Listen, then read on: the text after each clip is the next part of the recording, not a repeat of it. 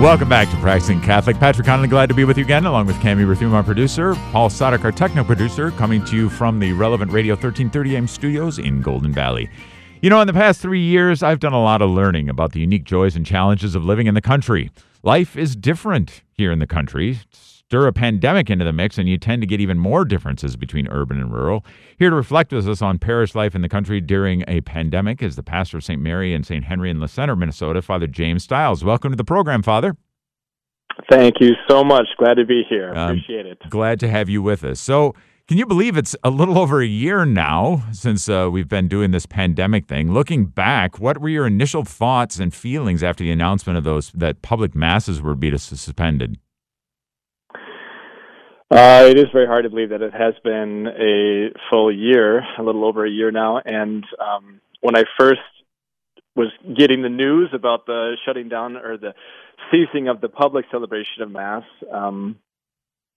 well, initially I thought that perhaps that was maybe the prudent thing to do is from a health standpoint and so on. Sure. Nevertheless, the heart was broken with regards to, because I just know that this is what we as Catholics live and breathe on, is the Holy Mass. And I, in fact, had one of my parishioners say to me, and it just particularly tore my heart. The parishioner said, "But Father, the Mass is our greatest weapon against this, our greatest defense against this pandemic." And I just had to say, well, I agree with you.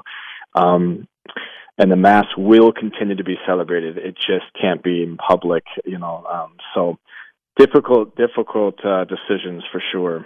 Mm-hmm.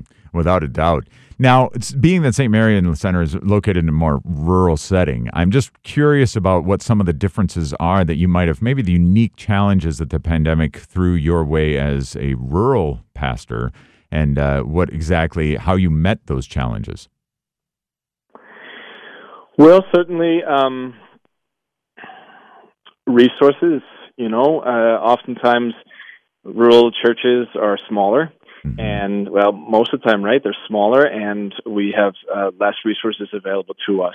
And so the main thing was always just trying to figure out how do we best communicate to our parishioners if they're not coming to Mass, if our congregation is, in general, a little bit older, for sure, and that is the case. That's our congregation for the various churches that I attend to are older, and so how do we communicate? How do we continue to keep them engaged in their faith the best that we can? And this proved to be a real challenge. Do we send out letters? Do we rely upon social media? Do we rely upon our website? Do we rely upon all the live stream capabilities that are out there these days?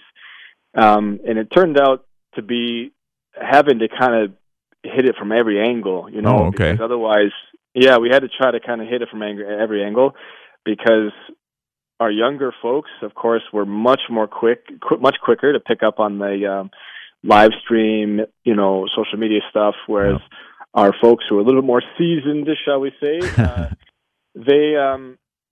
it took some time. It really took some time, and for them to get plugged in, both with the social media and the live stream stuff, but then just getting letters out to them and so on. So that was one of the first things that we did, was we pumped out a letter to all of our parishioners that we thought did not have ready access to social media or email or live stream capabilities and so on. So we wanted to make sure they had some kind of communication from us, which laid out a kind of a pastoral plan, if you will, going forward until further notice, so that they knew what was available, what wasn't available, and so on. Right.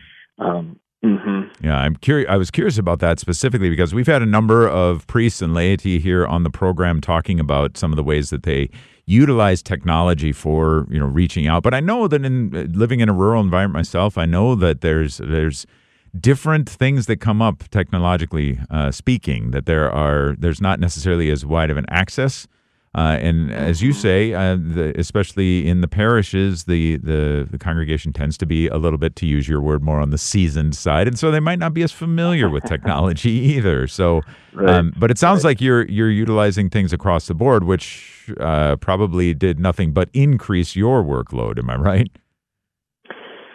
That's the odd thing, is that sometimes people would say to me, "Well, you must be kind of enjoying a little bit of a respite here, you know." And I'd say, "Well, actually, you know, to be honest, this has been in some ways the fullest time of my ministry so far, because everything has been ramped up as far as, you know, the normal things that you do and you take for granted, and they're great things such as bulletins and all these kinds of things where you rely upon for communication and keeping people engaged. We just weren't able to do that. At least not. It wasn't immediately obvious how we would do that, and so the creativity and the thinking through everything freshly required a lot of extra energy and time." Mm-hmm. Now, you've seen your prayers, as I understand it, answered in some pretty particular and powerful ways through the pandemic. Tell us a little bit more about that. Well, every priest's concern is the spiritual well-being of his people, and the first few weeks, I have to say, were very challenging for me, because I felt very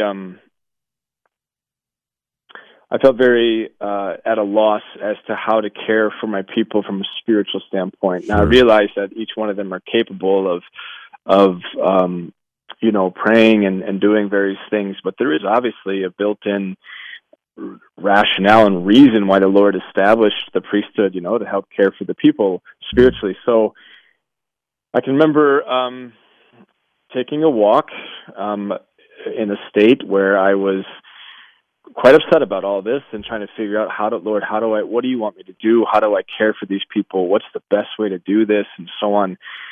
And I remember just sensing the Lord speaking to me and saying that don't forget the power of prayer, that the most important thing you can do for your people right now is to pray for them. And so that was it was an answer to prayer, and it was a reminder of a number of things, and a reminder that God is in control. And yes, He's given me these churches to tend to, but ultimately this flock is His. And so what I can do is continually surrender them and put them into the hands of God. And the more that I can do that, the better off they're going to be served in this time where we are separated physically. That was a real helpful thing for me. And it sounds so basic, but it actually was quite profound in its effect upon me, and hopefully upon the parishioners as well. Yeah. As far as they were the recipients of the prayer. Right, absolutely. And it's reflective of Christ Himself saying that His yoke is easy and His burden is light. But sometimes we decide to take on other yokes other than His, right? I just hear, from what you're saying, I hear the words of, wasn't it Pope St. John the 23rd who said, "Well, it's your church, Lord, I'm going to bed," or something exactly. like that. Yeah, right. Yep. I think it was him. Absolutely. Yeah.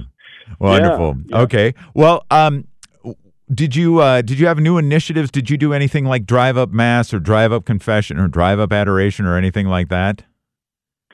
We did. We started as in the whole brainstorming process. Things were changing quite rapidly, and every week it seemed like, with the new regulations and so on, health protocols. But at a certain point, we realized that we could do a number of things safely and do them well, and so we had drive-up confessions that we started pretty early on, and that was a huge success. We had more people, I think, it seemed like we had more people at least coming to confession at that time than we normally do. Wow. Otherwise, in Great. a normally otherwise healthy state. It was quite a scene to see all these cars lined up come into confession. It was really something. I'll bet, yeah. And some people, and I would joke even,